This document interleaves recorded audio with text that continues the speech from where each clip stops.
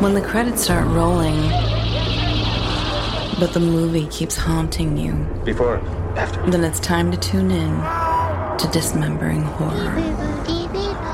We'll talk about what worked and also what didn't. We'll dissect every aspect.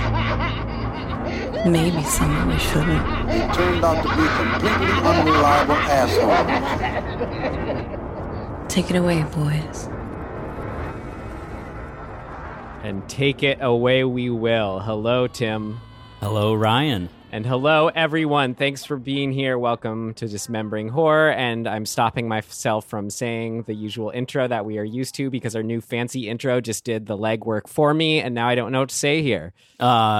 You already said everything you need to say, Ryan. You said hello to me, the most important thing. Okay, then. Then the next most important thing, saying hello to you all listening. Again, thanks for being here. Well, I could say she doesn't specify for us, so I'll specify welcome to episode 173 of Dismembering Horror. That's a lot. And today, that's a lot of episodes, Ryan. I just want to acknowledge that and point it out.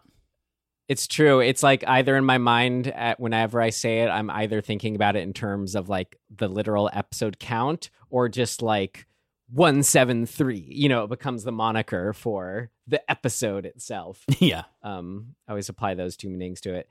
Well, today, after our fun scream-filled double episode, we are back covering another new release film for 2022. We're just so far only talking about 2022 here. It's Texas Chainsaw One Word Massacre, the 50-year later in the chronology direct requel to the 1974 classic, The Texas Chainsaw Two Words Massacre. Texas. So for 2022, they made Chainsaw one word and dropped the. And then boom. They're really going for it here. Yeah. All right. Well, anything you did want to catch up on before we do jump into the trailer here? Man, I'll tell you what. Not really. Life is weird, you know. The world is weird. Yeah. All of those fun things, but look, I'm excited to be back. Yeah. Here it's at least reliably weird. Yeah. I feel like this break was an interesting experience, and we're still navigating getting kind of back into the swing of it with the podcast and everything. But it's cool. It's like bigger and better things, right? Like just trying new stuff out, getting the word out, all that. It's fun. So hello, everybody. Welcome back. We're so happy to have you. Yeah, I know. Yeah, it was kind of almost like an in-between episode, even though our last episodes were a We're Back episode. But now it's just you and me again. It feels more official somehow. Right, exactly. Cool. All right. Well, I'll second all that. And with all that said, let's dive into it. Let's start chainsawing it apart. Here we go. The trailer from this fine year of 2022, Texas Chainsaw Massacre. So Harlow is a ghost town. We have a vision for this place. All it needs is young blood. I don't want to live here. This is a chance for people to start fresh somewhere safe. Hey guys, you should see this. What are you doing in our house? You really shouldn't be here.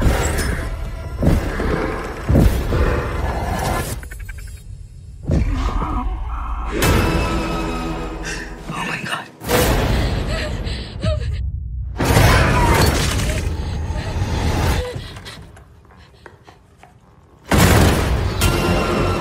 This is Hardesty. Sally, I'm afraid your old friend's back. All right. Well, so our ratings per our rating system, which is Tim and I talking to ourselves. Tim, would you tell yourself to avoid, stream, rent, or buy Texas Chainsaw Massacre? Well, we streamed it on Netflix I feel like that. Oh man, you know, I've got a fair number of like qualms, I guess, with this movie, but it is just enough fun, and there's some pretty intense like gore and like, you know, sort of the yell factor for me, I guess you would call it. Those were enough that I would give it a rent. I'm just thinking of there's that first distinct one where Leatherface bends, is it the guy's or girl's like arm backwards? The cop? The cop's arm back in the ambulance. Yeah. Yeah. Once that sort of, we established that that's where we're going to go with this, I kind of felt like, yeah, it's worth a rent to me. Interesting. I think I'm, I don't know where I'm at right now in my, or at least where I was at last night, maybe accurately in my movie going desires. I only wanted it to be over. I would, even though I know I'd want to watch this out of curiosity, just like I want to watch all the Texas Chainsaw Massacre movies I haven't seen. I haven't seen any since the sequel to oh God, I don't know. Like, it's such a mess. The prequel one with Arlie Ermy. God. But I don't even know if I saw that one. I think was Jessica Biel in one of them? She was the name I was looking for. Yeah. So not since the back-to-back, the Jessica Biel one and its prequel, which was a direct prequel to that one, have I seen any. Okay. So I know there's a bunch since then. There's Leatherface. There's this like Chainsaw 3D. I think there's one more. I can't keep it straight. Anyway, we're back to it with this one. And I was saying, even though I know I would, just knowing me, I was going to see it at some point. At this, I don't know, just for what it was too. I only wanted to not be watching it. So, I mean, the accurate rating I would tell myself for that is to avoid it. Wow. I really had a terrible time watching it. I will mention the gore was good for sure, but it just made me that much sadder as to all that wasn't working about it. Well, and maybe don't you think so? I would want to know from your perspective, more importantly, what you love so much about the original. Yeah. And in order to contextualize why this one sucks for you. Yeah, I think that's largely how, I mean, of course you can't not compare it and think in terms of what would I want to see from a sequel / spiritual successor, all that. Well, I feel like that just gets into everything in both what worked and what didn't work. So maybe we'll save it for then. Yeah, I feel like it'll segue good then. So for now, all right, we're starting off with it's rare Tim and I deviate this month. Here's the thing. The reason that I even bring that up is because I think you and I have very different opinions of the original. I could quite honestly take or leave the original. I think there's cool stuff in it, but I don't love it. Like, it was never one that I was like, oh yeah. All right. So, I mean, yeah, I God, it's so funny. We were just talking about Scream in the last episode and toxic fandom, and now I'm just going to sound like one of those fans. I swear, like, it's fine. It's not, the original isn't ruined for me. You know, it's not like that at all or anything like that. I never think in those terms, honestly. Right. So I don't know. I just have plain defense on myself now that I'm not, I don't know, the worst maybe a toxic fan. But if I didn't like this and think it's bad, and of course can't help and think of terms. Anyway, I realized that because I was about to speak so high praise for the original. I truly consider it one of the all-time greats. You know, we recorded our sort of like what are our favorite films that aren't the greats, little snippets for our socials, and mentioned Texas Chainsaw Massacre. The original is a great. It is not just horror film wise, but my favorite like cut to black end frame moment of any movie.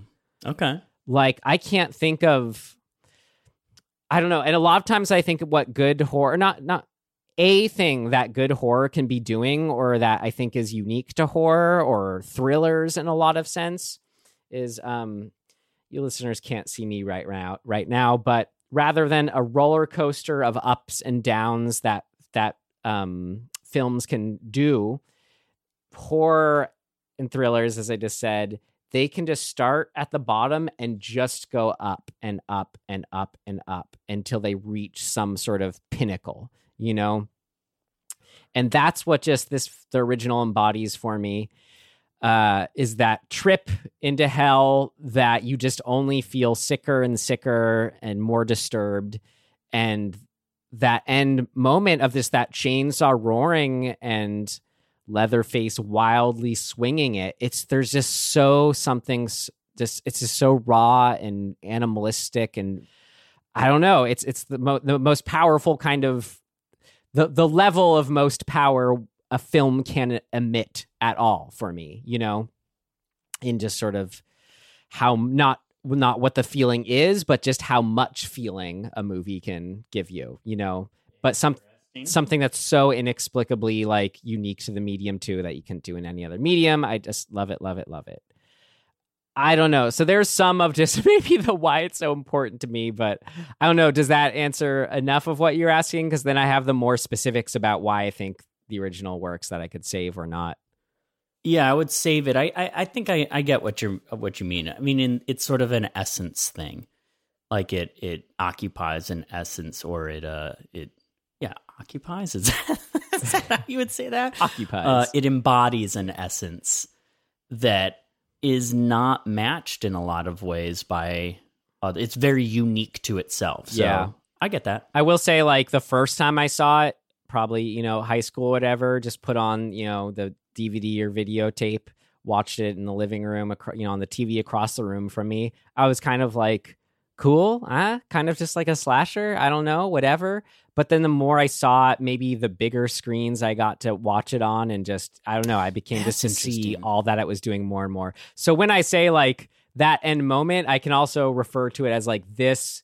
I saw it at a screening at, you know, right by you, the Vista Theater. That's like one of my all-time favorite movie-going experiences, is seeing this film in theaters.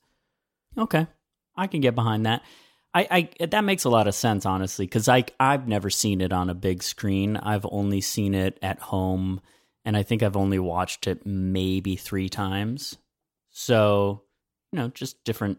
It also is just a taste thing at the end of the day for me. Like, it's not, I think there's cool stuff in it, but generally speaking, it's not the style of horror that I tend to like the most. So whatever. So this one, you know, I wasn't really comparing it to anything. That's good. Yeah. So, you know, whatever. I almost started off just being like when it first started, and I was kind of okay with, you know, I don't know, before I was really kind of tuning out. I was ready just to sort of chalk it up like how I did the Wrong Turn remake we reviewed, where I was like, I like it more. They should have just not called it a Wrong Turn movie, you know? Yeah. So I agree with that. Kind of had those feelings with this one. But anyway, we got to get to our summary here. So you want to give us a quick summary? Sure. 40 some odd years later, 45 years later, whatever it is. A group of teenagers / what would you call them? Gen Z. No, they're Gen Z, right? So some Gen Zers have bought up a bunch of the property in Main Street, Harlow, Texas, which is the town in which the aforementioned Texas Chainsaw Massacre of 1974, I think, happened.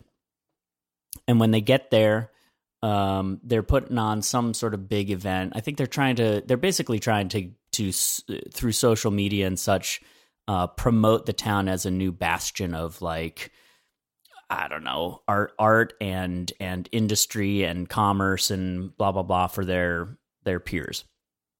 And so they have bought up a bunch of the property, and then I think the idea is that they're going to bid off properties for other entrepreneurs who want to open shops in lovely Harlow, middle of nowhere, Texas. Sounds like a great plan. And it's not a great plan because one of the properties is still occupied by a elderly woman and her son. And lo and behold, it just so happens to be Leatherface and his mom. And when they force his mom... Not mom, but... Well, what would she be? I don't know. She was the...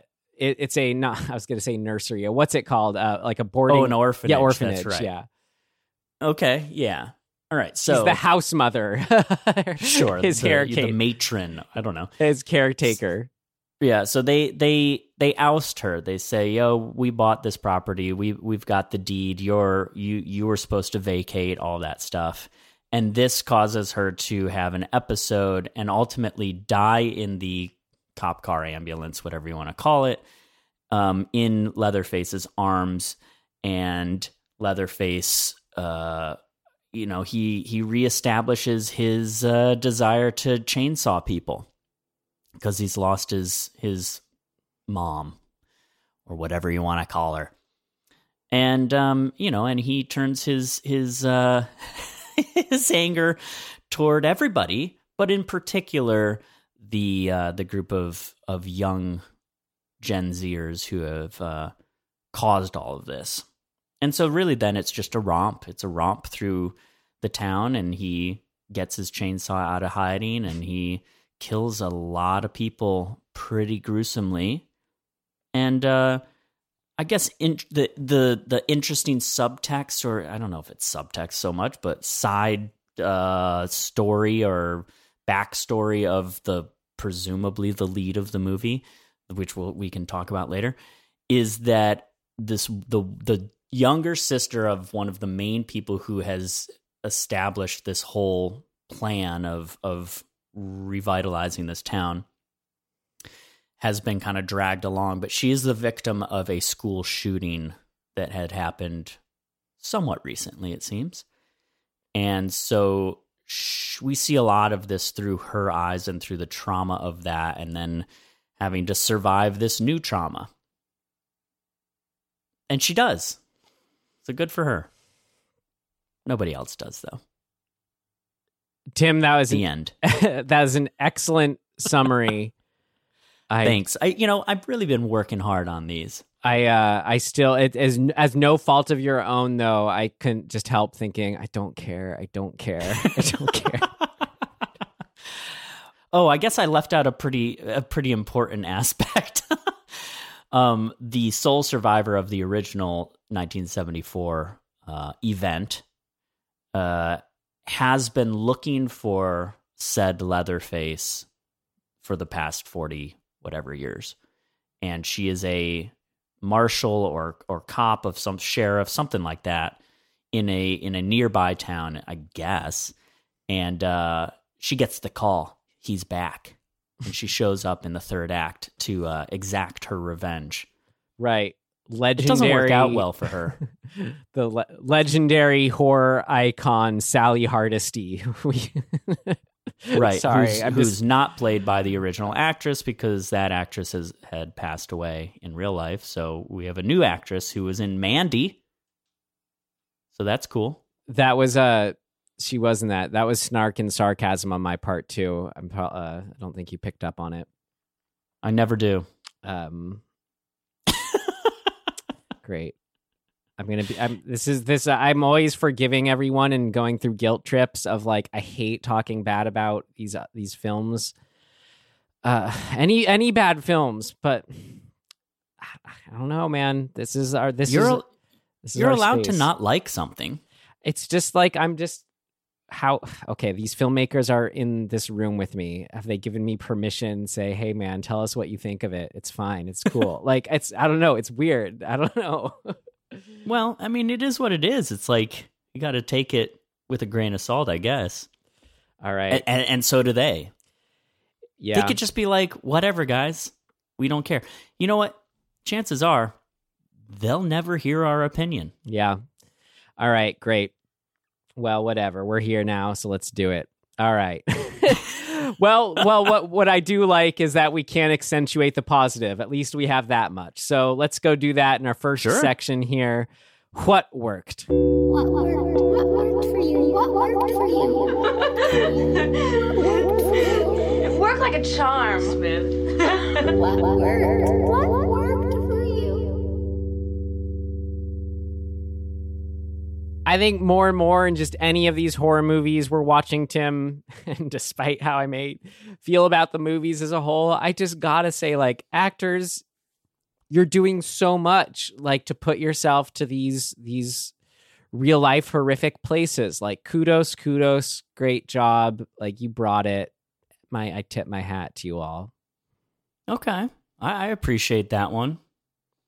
What else? What worked though, Ryan? I mean, what worked for you? So, I mean, yeah. Am I going to pry anything else out of you? Yeah, I feel like I could just like list the obvious stuff off I already mentioned quickly. The gore, it was just like that kind of gore where when that kind of their main buddy who shows up, who's like the secondary tier character, who shows up, gets killed on the bus. She's getting like pulled out of the bus or like shoved out of the bus. Anyway, she gets like a mid-torso chainsaw slice. And it just looked so real and seamless that it just sort of like my brain just did a thing of like there was just no distinguishment between like, oh, that's how it would really look or not. That's just an effect. There's no questioning whether there's CG or not there. It was just entirely seamless. So effects like that, truly incredible. Yeah, I guess I already said this, but it is the biggest strength of the movie for me. Is that like if you just want to see some crazy kills and really gruesome gore, yeah, this movie it delivers on that. The first kill, the arm break, is. You know what's great about it is that you the way that they set it up, you know what's coming, in that once Leatherface grabs the cop's arm, you go, oh, he's going to break that arm. There's just enough time for you to like have that thought. But then they do something that I think is really kind of setting a nice tone for the rest of the movie, because they're not just breaking the arm. They break the arm, it's gruesome, it's graphic, but then he stabs the dude in the neck with his own broken shards of arm bone. Right, that was good. Right, so kind of doing that like as the first kill, that I think in the past a lot of the time would be the version of a kill that's upping the ante from previous kills in the movie. But they start with that one and essentially are just saying, like, strap in, because we're going to just show you it all and get crazy. So I quite like that, partially because you know right away that if it's not for you, it happens early. You could turn it off. But if you are into it in the weirdest way, I guess that I tend to be, I was like, oh man, where are they going to go? Like, what are they going to do to continue to keep us in with this level of gore? But I think they did it. The knee break, the hammer to the head, the meat cleaver to the jaw.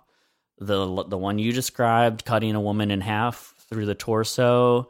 What are the just the cutting off of the quote unquote mom's face? That whole sequence is well done.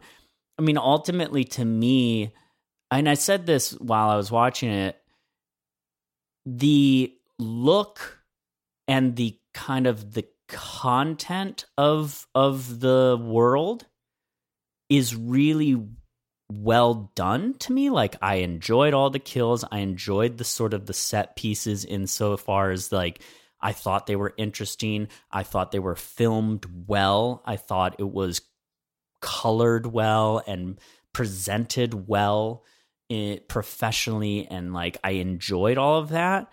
But at the end of the day, it kind of ends there for me. So I guess that's just to say that at least those things were working. Because, man, if they weren't, you'd be in deep trouble. So that was just your whole spiel on this section, what worked. You're done. You're covered. Kind of. Yeah, kind of. No, I mean, there's a couple story things that I liked. Well, want to knock those out? Sure.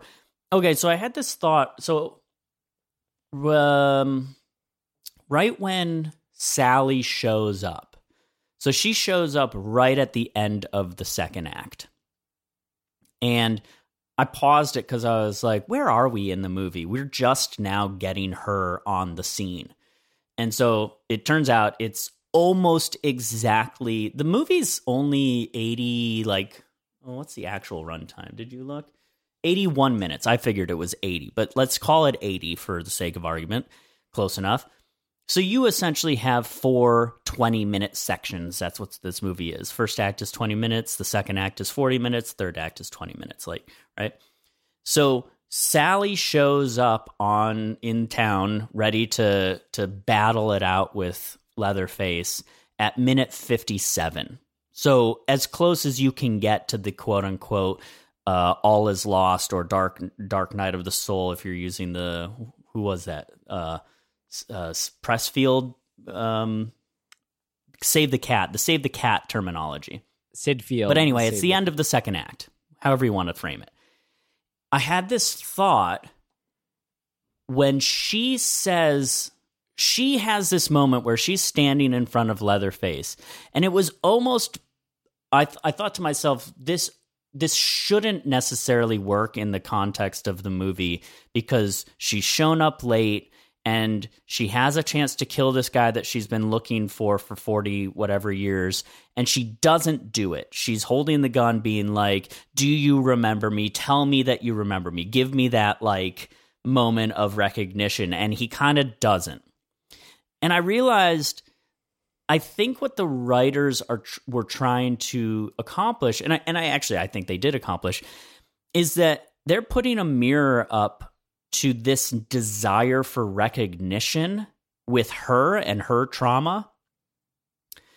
And that is up against this Gen Z trope of, I mean, maybe it's not a trope, it's just the world we live in. We live in this digital desire for recognition. TikTok, Snapchat, Instagram, all of those things are the goal with engaging in those things. The way that construct is set up is to be validation and recognition seeking. You're looking for likes, you're looking for views, you're looking for shares, right? You need that recognition. And so I was like, oh, that's actually pretty cool. That's a cool, smart kind of duality duality of these characters. You have the old generation, and her whole life has revolved around this moment. And in that moment, she's asking for him to give her recognition. And all of the kids, I'm calling them kids like I'm some ancient dude, but sometimes I feel like I am generationally. But all of the Gen Zers, that's their life too. And in both cases, the desire for recognition, the desire for that in the face of this presumably unstoppable force that is Leatherface, costs them their lives. And I was like, I kind of dig that. I dig the way that that's built up and that in that moment, because it does subvert the trope of not killing the killer when you have the chance. And so I was like, that's cool. Did it make the whole movie work? No. But at least it was something. It wasn't so vapid and gratuitous of a movie where it's just, let's just chop people up. So hopefully I'm not reaching in my assessment of that was intentional. I always want to say, I don't know, you probably have that take is probably an original observation on this film. It's possible.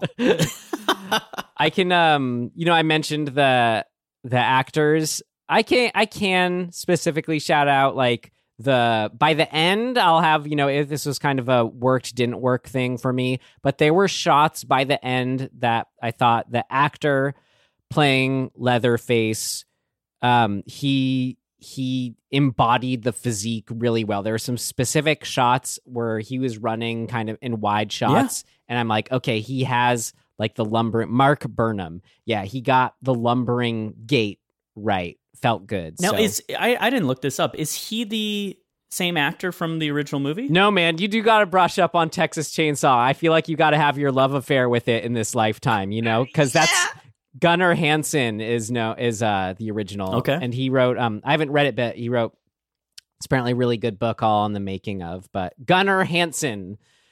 Okay. Know his name, Tim. Remember this name. Yeah, no. So he passed away, unfortunately. Gotcha. I mean, yeah, this is like even further after the fact than the Halloween requel. I mean, we're just really stretching it now on these original players getting up there. Yeah. So do we have anything else good to say about this then? Yes. I will say, just as far as answering a question of like, okay, well, the what if where Leatherface is still around, where is he, where he's been up to, I totally liked just fine and bought, yeah, he's living in the closest thing to some kind of family unit he has in hiding in a pseudo town. Like I bought that. Him just left with this maternal figure. Cool, good, great. I was down with all that. Here's some things. This will kind of segue for us in a way, were some very small aspects that were working in the sense of like what I would want from a Texas Chainsaw Massacre requel, remake, whatever. Where so much like it comes down to capturing a sort of spirit, tone, feel thing, right? Was the imagery and some shots of the dead sunflowers specifically. I love that. I absolutely love that. And the opening, I hesitate to call it music, just like the original soundtrack of the original Texas Chainsaw Massacre, where it's almost like a bed of sounds, yet it is the score. But I just thought the sort of like coming up from black over the first titles or whatever, like that soundscape / score, like that captured it. That was doing it.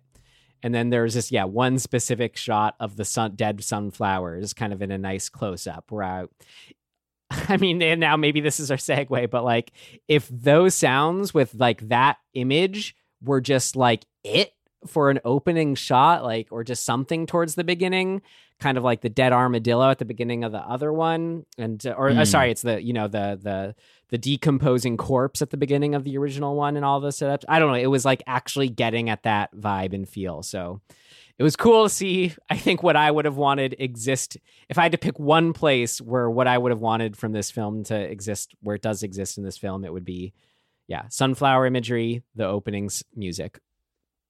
Yeah, I think that's fair. I think you're right, though, that there are images or shots or various moments throughout that do kind of encapsulate the certain feelings that I think I recall from the original, but the movie itself never. It doesn't quite feel like it's matching that. So maybe that's a way to transition into why. In our next section, what did not work? It's not ready yet. Seems to work okay. No, something important's missing. What did not work? So why? Why doesn't it work? Well, I guess kind of like what we were doing, more on why the original works so well. The original is all about like a descent into a nightmare and trapping you there. Like where it's so clearly obvious for me, like the original, like it's, you don't have like a Laurie Strode character. Like, it's not about that. The characters are forgettable in a way. It's not about relatable protagonist in a sort of character sense. It's an experiential relatability of, I am trapped with these people down to Sally at a certain point, this person just in this like wackadoo, just hell on earth situation of this dinner table scene, let's say. Right. And having this, what looks like essentially a still living corpse sucking on my finger. Like, that's probably one of the most disturbing things in any movie ever, and will always be, right? Yeah. And then you just have the fact that the original, let's just say, you know, totally the polar opposite of this one, did not rely on gore. Like, you don't see any piercings or anything like that. It's all just sort of, you know, the feel of the hook going through the back of the back, of the back, that we don't see all that. You know, that's oft talked about with the original. And then just stylistically too, just felt like such a strange departure. And maybe this is like, even if it's just not a Texas Chainsaw movie, just something that's not so much my taste, unless it's like a really over the top, more sort of fun thing as far as that style of, like, in this one at the ending when she's holding up the chainsaw for that final like smack up against Leatherface. It's just like this, what felt for me like this totally ridiculous, unnecessary, just kind of like a hero moment, slow-mo shot that just, I don't know. It's just wasn't the kind of movie I'd want. I mean, I guess it's a ridiculous slasher, this movie, so maybe it is perfectly appropriate for it. But anyway, something you would not see in the original. And I mean, just, I guess, I don't know, another way to highlight what I think the original is doing is, I'll point to, I think I recommended it, but I'm a big fan of House of a Thousand Corpses. I think Rob Zombie understands to a core what made not just the original Texas Chainsaw Massacre work, but Texas Chainsaw Massacre 2, which has this whole other level of kookiness kind of that it's doing, and its strangeness. Of, as far as, I mean, what you see as far as the first one in House of a Thousand Corpses is like, again, this descent into hell. It's nightmarish. You could kind of be like almost falling asleep and wake up. It gives that feel of like that disorientation, you know, of being thrown into a nightmare. And I think a lot of that comes from a simplicity in the storytelling. Like, it's just, you throw these group of kids, young people, into this situation. And any sort of, I mean, this is like, I mean, any sort of themes that come out of it are just that much more powerful because they're just feel that much more, I don't know, grounded or like experiential. You know, it's just the experience of being with, like, we aren't thinking when we're watching the original, oh, this is a family that's, you know, been, that's become irrelevant in their work because of automation of the meatpacking industry. But like, that is what it's a story about, you know, and there's something in there. And we aren't necessarily going like, oh, you know, it's a story, you know, of these yuppies, out of towners, young people going into Hillbilly Central or whatever, deep Texas. Like, you know, I don't know. It's somehow letting us like feel what that's all about and getting at something deeper without like this movie just hitting it over your head. Like, like as hard as he's hitting that guy in the head with the hammer in this movie. That's what it felt like to me with this movie, just beating in like everything that it was, you know, about. Like, how many times did they say the word gentrification in it? Like, Jesus Christ. Yeah, there's a part of me that almost felt like I was watching a totally different movie than a Texas Chainsaw Massacre movie, and then somebody just said, "Oh, actually, let's just like give the killer a chainsaw instead, and call it a Texas Chainsaw Massacre movie." Right? That's what the Wrong Turn remake, which I liked way more, but same idea as far as exactly. So. Yeah, I don't know. I don't know where to begin on like why I felt like it wasn't working. I guess kind of to your point, another way of saying it is that it felt really heavy-handed. Yeah, man. And it just was like, yeah, we get it. But there's little details. It's like it's almost like, in a way, they seem like they were trying too hard to like hit all of the beats of a story that we're told you should hit. Right, like exactly. But, like in doing so, a lot of them almost didn't make sense to me. No, I mean exactly. Like, did we need the fact that did we need a character who survived a school shooting? Dude, I mean, honestly, that whole thing, I just was like, what are we doing? Right? What are we talking about? How, I guess, if we have to really think hard to figure out how that's relevant to the story, if it's just that, okay, this character has this backstory, it better inform where the experience of this movie leads to for that character. And really, to me, the only moment that it even suggested that it was informing that was when she shows up with the rifle at the end. But then I'm like, okay, so then is the message that we're pro-gun? Well, it just becomes muddy and murky and weird and like confusing to me. Yeah, yes, agreed. Right, no, like same deal with at the ending of, if we're just talking about, trying to, is it making a point or is it trying to say something about something? Like same with Sally's trajectory of like telling her at the end, you have to kill him, otherwise it's going to haunt you forever. I'm like, okay, so that is like the movie just saying like we should kill our murderer? Like what? To me, what the attempt is that they're saying it's a metaphor for trauma. Yeah, well, but that's fine from a writing point of view if you want to start there. But I think it's always a dangerous prospect to have characters saying the metaphor out loud. Yeah. Like it feels weird. Well, as far as I wanted to say more just too on like we were asking where did this idea of her surviving a school shooting come from? It almost felt like it could have organically come up in the moment when we learn about it, where I mean, like maybe in the writing of it, where it's sort of they're playing on the idea of like where they're figuring each other out, her with the deep state Texas boy, and they're kind of getting to know each other. So it's like it was almost written, it felt like in the moment, as she's surprising him with like, oh, like right as soon as he starts to try to peg her as like, privileged, like you haven't seen any, bad thing in your whole life. She's basically like, I survived a shooting actually. So it just felt like a way just to, in that moment, allow him to see her a certain way. But you don't need to like go that heavy handed or deep, or not deep, but just, obvious, I guess. Yeah.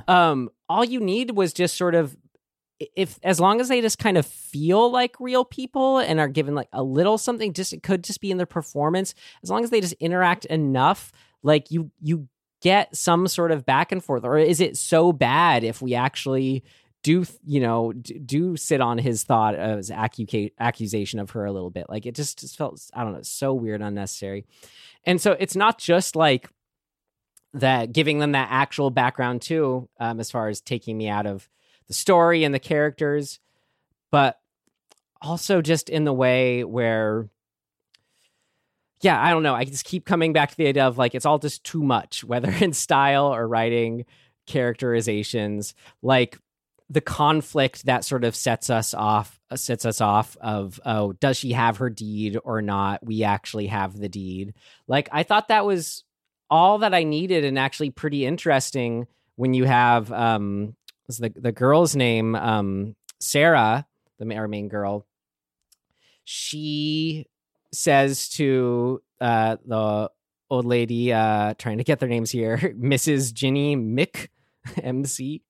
She tries to say in a really like polite way, oh, well, maybe you can just show us your deed and then and it's like a way that, it kind of sounds gross what she's saying, like when you really feel it, but at the same time, it was enough where I could just buy that this was me or one of my friends or something like that, where, you're trying to stay tactful, just bring it down to the brass tacks. It's all she has to do. And there's still enough like tension there. But then you had her buddy, the main guy, just like out of nowhere, and what seemed would seem totally out of character for Gen Zer trying to do good in the world, like flips out at this woman. Like what? Like are you?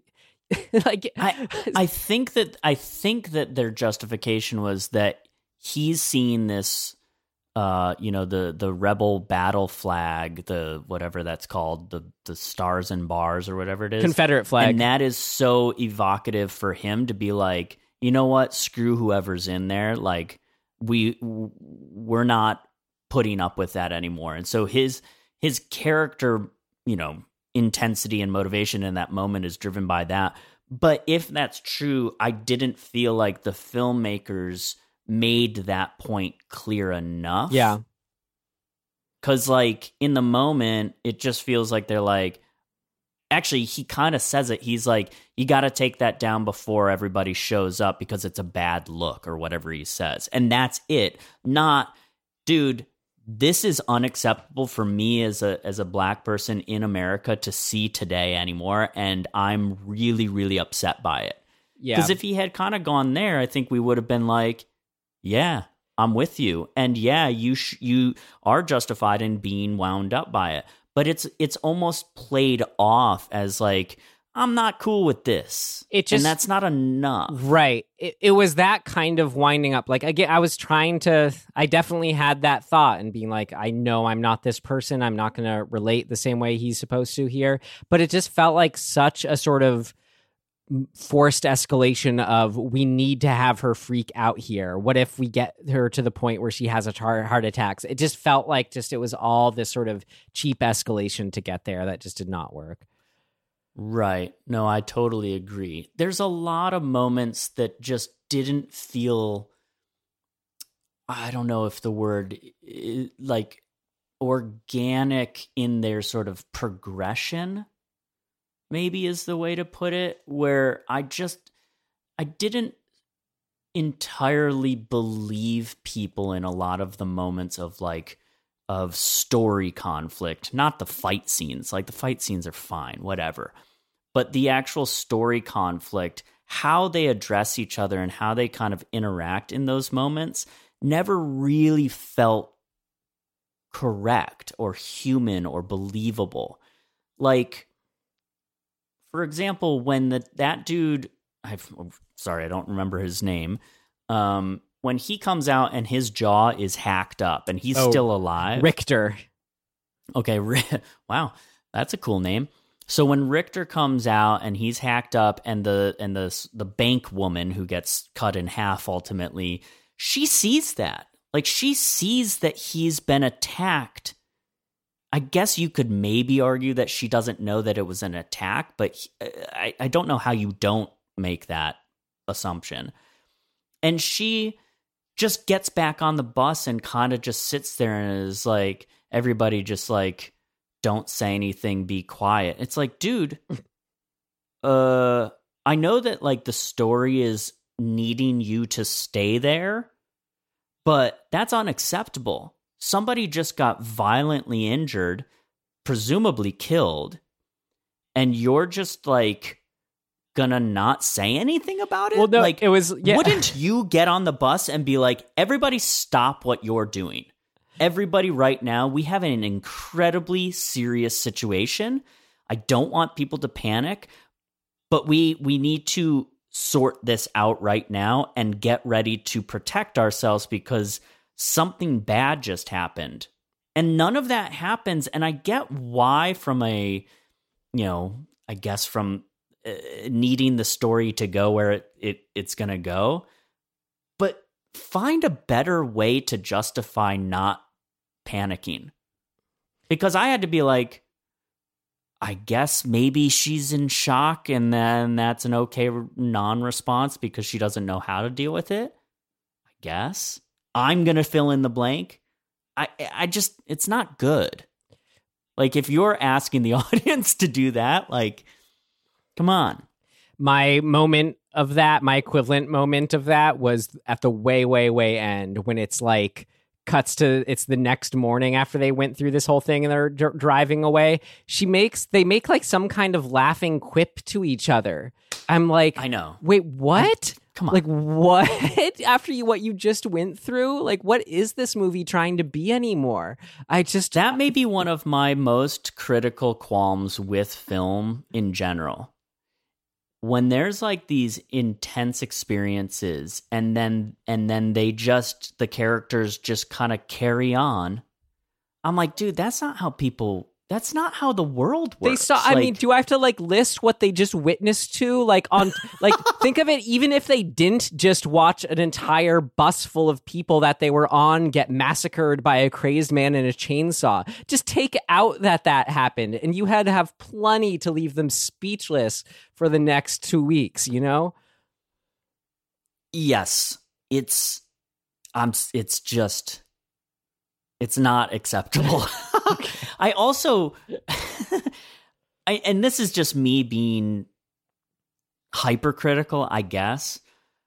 But my immediate thought when it's the next day and they're walking to the car was, okay, well, the sun's at about 10 o'clock, in the morning. Like, it's high enough for it to be like there's a fair amount of time has passed. Because the last time we saw them, it was the middle of the night or early morning, but it's still the nighttime, right? So let's even say it's 3 or 4 a.m. the last time we've seen them. 6 hours have gone by and they're now just walking to their car. And we're meant to believe that it's moments later. And stuff like that annoys me. And then to your point, their demeanor suggests that a bunch of time has gone by, enough for them to kind of be like, whoo, that was crazy. I guess I won't move here. All right. We're trying to keep these shorter now. So I'm just going to start running down what I have left. You stop me or I'll stop myself if we go down Sounds more. good. Yeah, kind of like everything we've been talking about, just little story character things that totally took me out of it. You have with the moment Sally left them alone in the car, she seemed like literally the last person in the world who would ever do that to anyone based off of her previous experience. Right. I did not understand. This is a little one, and it was more just almost a question for you. Like, I was just trying so hard to understand what Rutherford, what was his name? I just said Richter, the local guy. What was his reason for taking their keys? Like, didn't he he said, I'll take your keys and I'm only going to give them back if you show me your deed or prove that you have the deed. Wouldn't he just want them out of there? I thought that is one of the stupidest contrivances I've ever seen. Okay, great. And then it made no sense. It's dumb. It's just not it's literally the writers being like, how do we get them to not just drive away? Okay, have him take the keys. Why? Because he's mad. Yep. Okay, great. Why is he mad? I don't know. So Leatherface, I did not like that they called him Leatherface within this movie. It felt kind of the like Han Solo getting his name Solo moment, Sure, yeah. It's just felt weird. I mentioned liking his kind of performance by the end, but overall, in the kind of his character moments, if you want to call it that, for Leatherface, he didn't capture the way I always thought of Leatherface in the originals. Is like he's a big baby, and that just wasn't at all captured in this one for me. There was a bit too much kind of, I don't know, intelligence or age or something behind him that felt weird. I didn't like his reveal. It just felt a little too haphazard, or I was wondering if it like was really him or not. Like, I don't know. I thought just the way he even physically, I didn't maybe like seeing his face. I don't know. I thought the way that was revealed, I was actually questioning of like, oh, it's actually, this is usually a story where he's got his brothers around or whatever. I don't know. It could have been someone else. I don't know. Just didn't feel right at first. By the end, I was on board with their portrayal of Leatherface, but something at the beginning was throwing me off. And just the fact that Sally, this was my snide comment at the beginning, like Sally is not like Laurie Strode. Like, we don't like Laurie Strode was enough of a character. Like, we get a sense of who she was as a person in the original, and they followed through with that in these requels. Like, as I just said, like the characters in the original Texas Chainsaw, they aren't supposed to be, they're characters in the same regard. So no, it just felt so weird to have this movie and to be far enough along in these requels of, I don't know, where it just felt like it was taking a direct page from the Halloween reboot requel of bringing back Laurie Strode, where it just as like, okay, that worked. So we're doing it with Sally and trying to make this big deal out of her. Like, I don't know. Yeah. You could still it's shoehorned. It's just so shoehorned in though. Yeah. And like I said before, she literally doesn't show up in the movie until the 50th minute of an 80-minute long movie. Like, so why? And then she's taken out pretty quickly anyway. So what's the point? If you don't have her throughout the movie? See, here's what I really thought should have happened, at least in some way.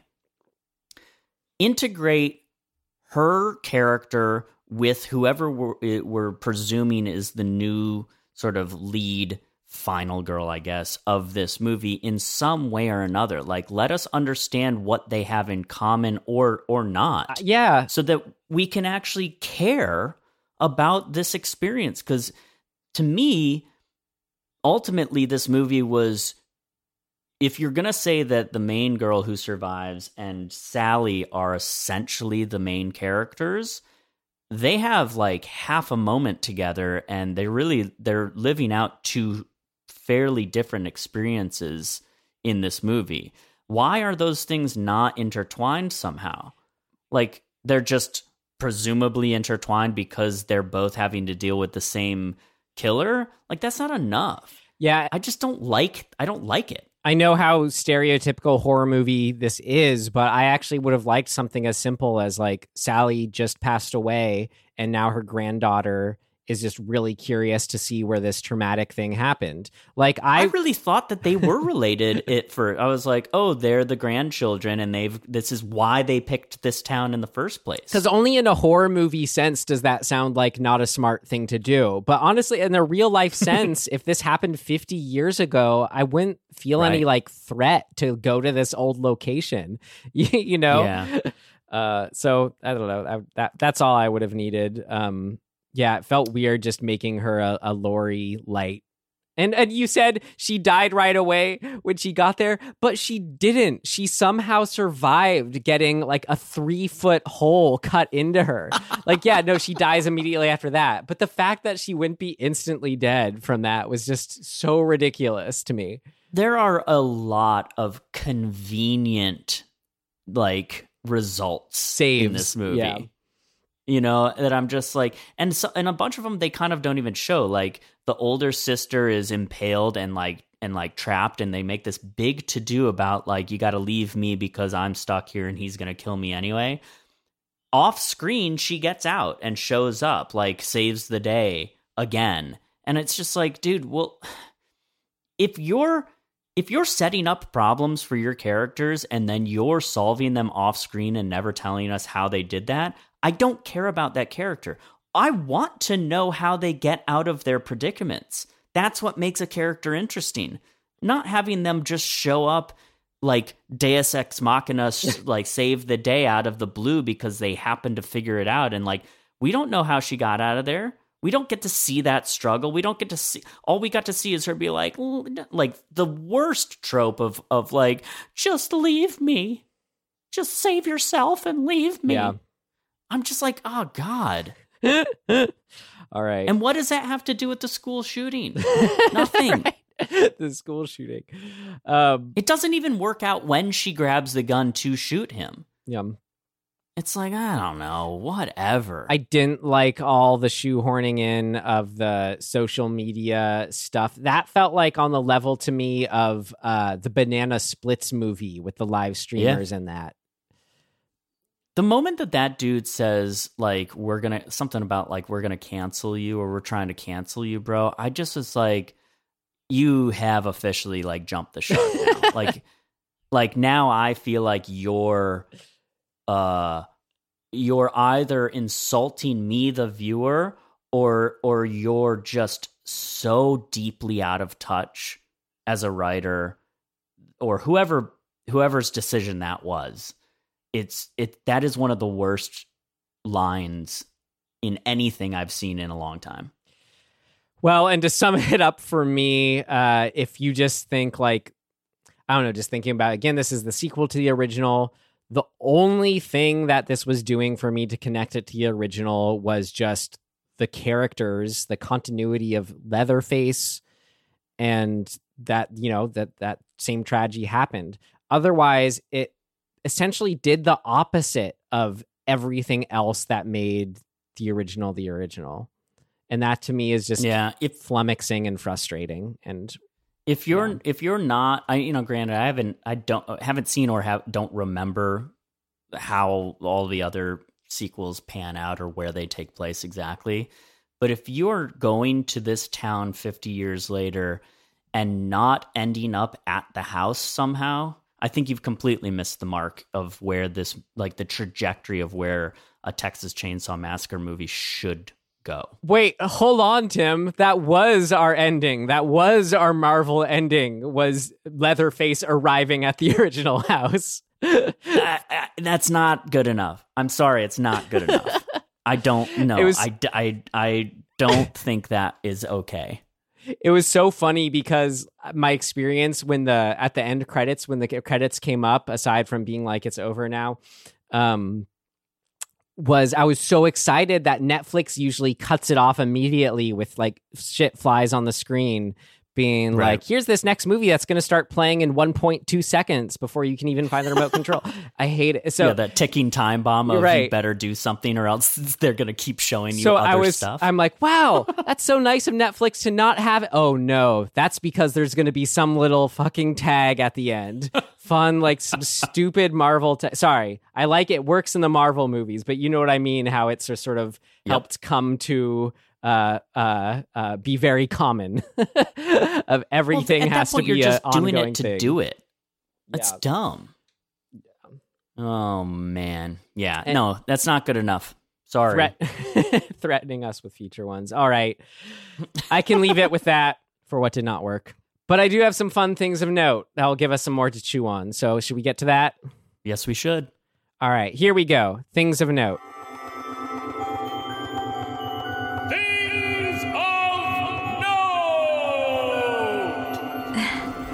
This should be interesting. That was fun, actually, how you mentioned the actor who played Sally Hardesty. Olwen Fouray was in another movie we covered, everyone's favorite, Mandy. And when I looked her up, I liked she played the Borg Queen in Star Trek First Contact. I thought that was fun. Wow.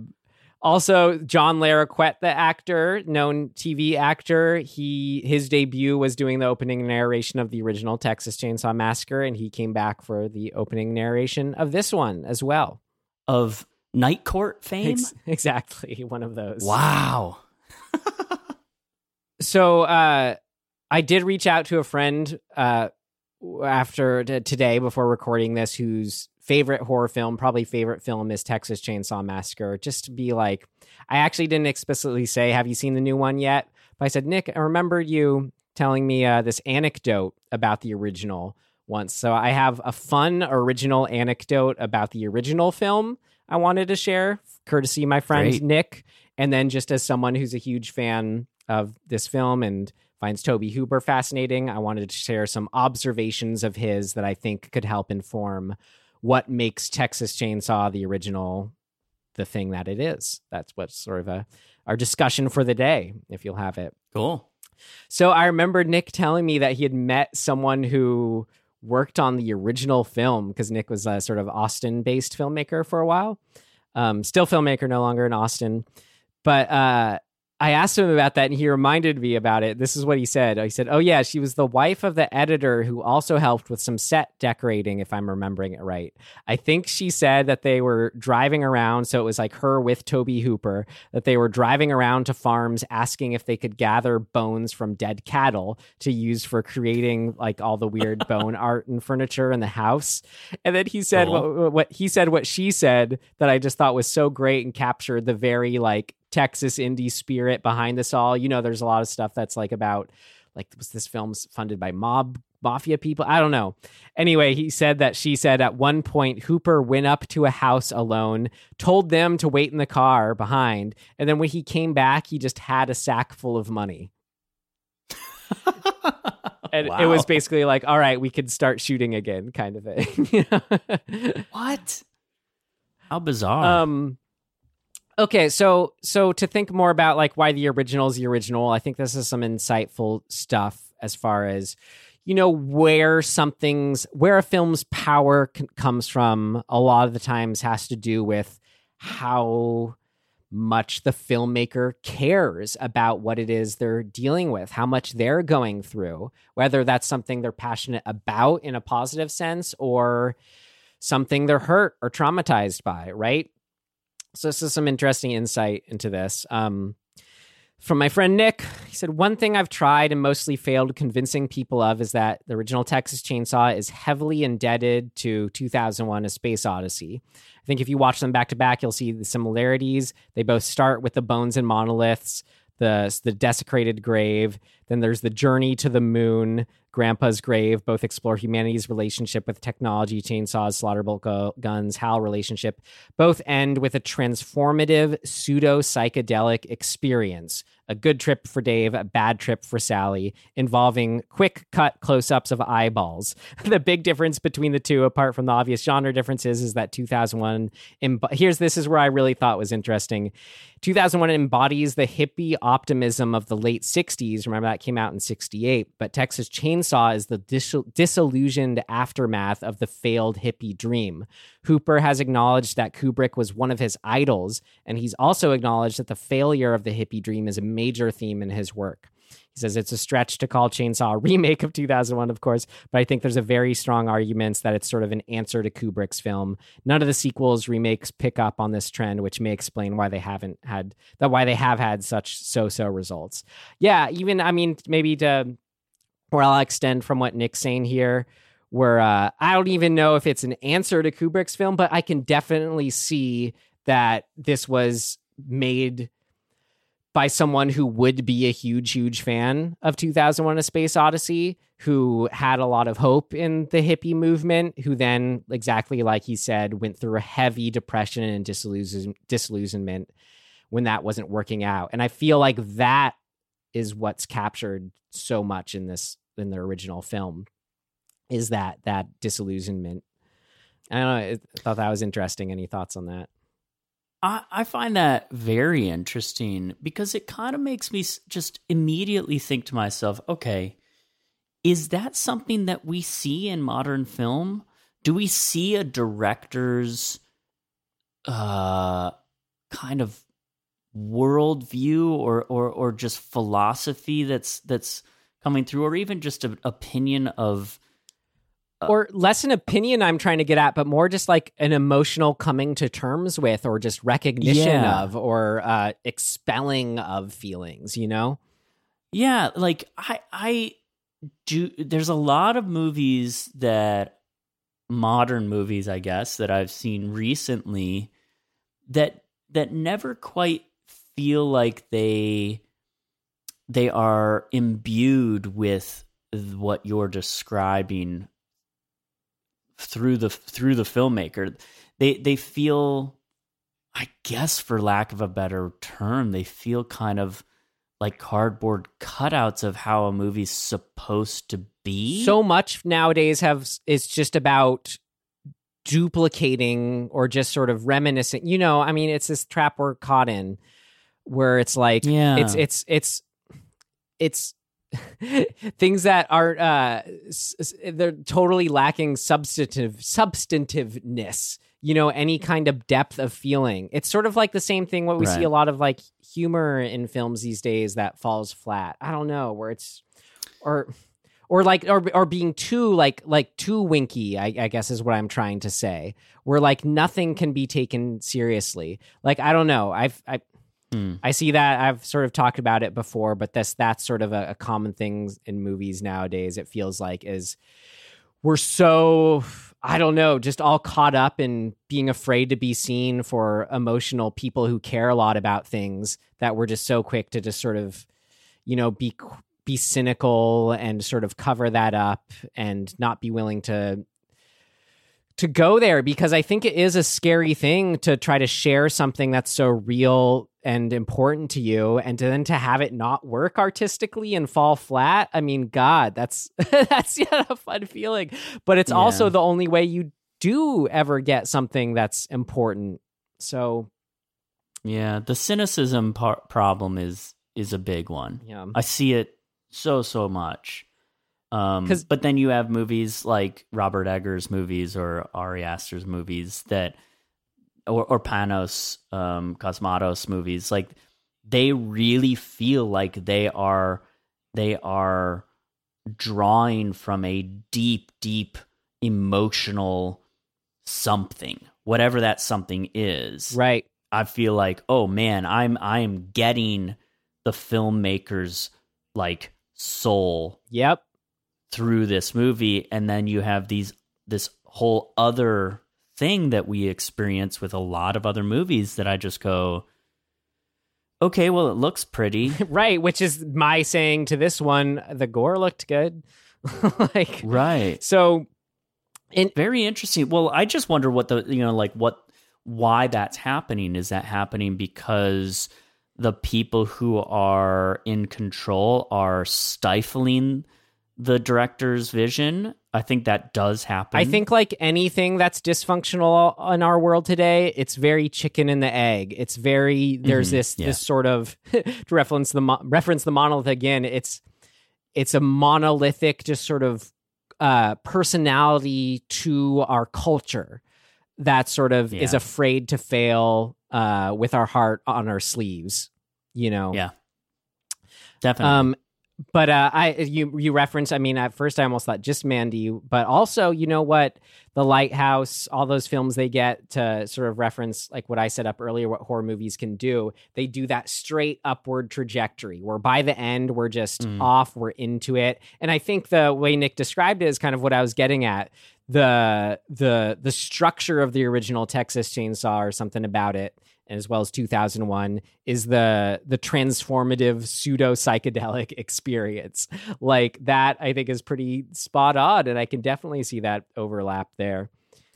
Well, and isn't that the point too, in a lot of ways, of storytelling is to move through this story and have a transformative experience, either for the characters or for the viewer, or both. Like ideally both. Right. Ideally, in a film like this, we are just with that final girl as it is in a lot of these cases, you know? Yeah. Just some finishing thoughts from him, more on Hooper, just to wrap it up here. And this is a recommendation from him, so maybe that's a way to transition to. But he says, Hooper's semi-autobiographical novel, Midnight Movie, which I looked into. It's kind of like about a filmmaker putting on, I think, a screening or making a movie, and then it has a whole, like, a book that's a mockumentary. I don't know if we have a word for that. But I don't know. You know, where horror stuff goes down, but it's at the same time is very real life and semi-autobiographical.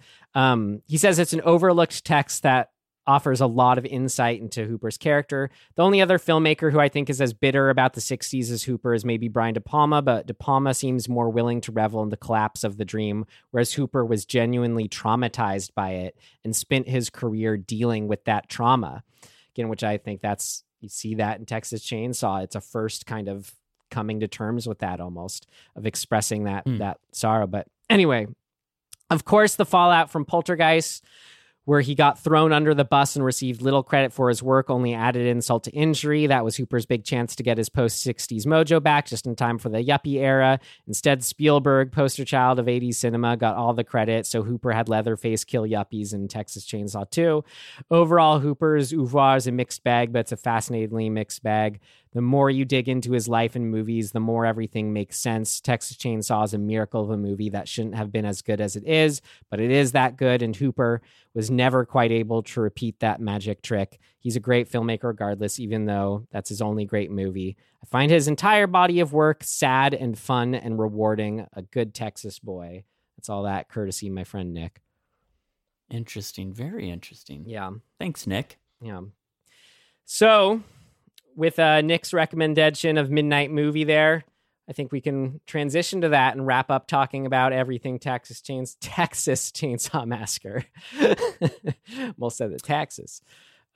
Texas. All right. Do you have a cool, recommendation for us, Tim? Yes, I have one, folks. Britt and I went to the theater and saw The King's Man. Tim, I'm jealous. I love those first two, and I haven't seen it, and I don't know why yet. God, I'm just jealous. Great. I hope you're recommending it, so it's good to hear it's good. I am recommending it. It is so freaking good. It's doing, I guess, partially this is a taste thing, I guess, whatever, but it's so successful at doing what makes the first two Kingsman movies good and fun, but putting it into this context, this true historical context. And the way that those two things work together is goddamn incredible. It's so good. I was astonished. I had zero expectations going in, but Ray Fiennes is the lead, and he is always amazing. So you kind of can't go wrong with him. But the historical stuff and how they inject him into these moments of history and sort of weave this story around historical factual stuff, but also kind of the mythos of how we look at those historical moments in now in particular, whether they're glorified or they're sort of just become, I guess, these tales that you don't really know what the truth is. All of that is in this movie, and it's just so fun and irreverent and exciting, and there's definitely gonna be a sequel that is still taking place in this period. I mean, I hope era. so. I always feel like the dude. films, I'm always amazed that they make a new one because it feels like they never do well enough box office wise. So I hope you're right. They keep making them. We'll see. Both Hulu and HBO today, I went and was just looking for something to watch and was like, oh, The King's Man is streaming now on both those platforms. Well, I know what I'm doing tonight then. It's definitely worth seeing in the theater if you can, but it's so good. Just definitely watch it. What do you got? I will recommend Dead from director Takashi Shimizu, who directed the Ju-on film we reviewed. Okay. I was just trying to just kind of fill out, are there any other, J-horror movies people are saying are good from kind of that era? So I was checking out what else he did. And I stumbled upon his film from 2005 called Reincarnation. And I was just pleasantly surprised how solid and fun and just anything I'd want from a J-horror movie by the guy who made Ju-on. Just did it all for me. Cool story about a woman who gets a role in a horror film about a real life murder. And of course the ghosts, figuratively, literally, are coming out of that and or are affecting her experience. That's cool. Yeah. I like that. So if you're in the mood for some good J-horror, circa the aughts in that vein, yeah, check it out. Reincarnation. Nice. All right. And looking at our calendar ahead, we saw that our next episode in 2 weeks would be falling on St. Patrick's Day. That's or right. as I like to call it, Leprechaun's Day.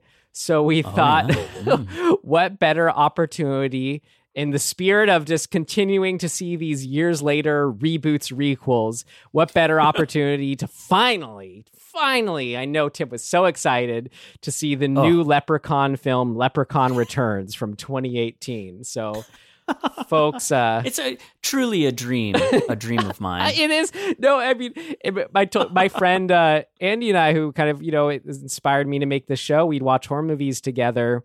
A series we watched through was all the Leprechaun films. So I'm very excited to see the new one here. Yeah, he came on our show to talk about Event Horizon. He and I watched all the Leprechaun films. So very excited to follow up with the new Leprechaun That's so funny. Yeah, I'm looking forward to it. I watched the original, I don't know, 4 or 5 years ago, probably something like that. And I don't even know what to think of it. It's not my thing. I'll tell you that much. Well, but we watched the trailer for the new one, and I was like, whoa, that actually kind of looks cool. I don't know. Let's check it out. Yeah, exactly. We aren't doing it just because of it, but it passed the trailer test for Tim, so that's why we'll be coming at you. Great. Also, I think it's so funny that you know, you're right. These first 3 films of for this year that we're doing are, you know, they're existing IP. They're like sequel, prequel, whatever you want to call them. Prequel, requel, sequel, requel, reboot, requel, sequel, prequels. Well, let's or something to that effect. We'll perhaps be breaking the trend after Leprechaun Returns. God, I hope so. What if that was all that we ever do again? I mean, at this rate, it feels like no. We just, I don't know. Whatever. We're doing what we're doing. There's plenty out there for us to go explore that is not in that realm. And you have to wait 1 month to hear that episode, folks. That's right. But in the meantime, hey, we got a lot of other episodes out there. You can find us wherever you found us. We got socials, all that stuff. Our big ask, though, you tell a friend. Yeah, tell a friend. Tell a friend. Tell a like-minded friend. They're out there. Well, in closing, watch out what small Texas towns you're gentrifying. Thanks for listening.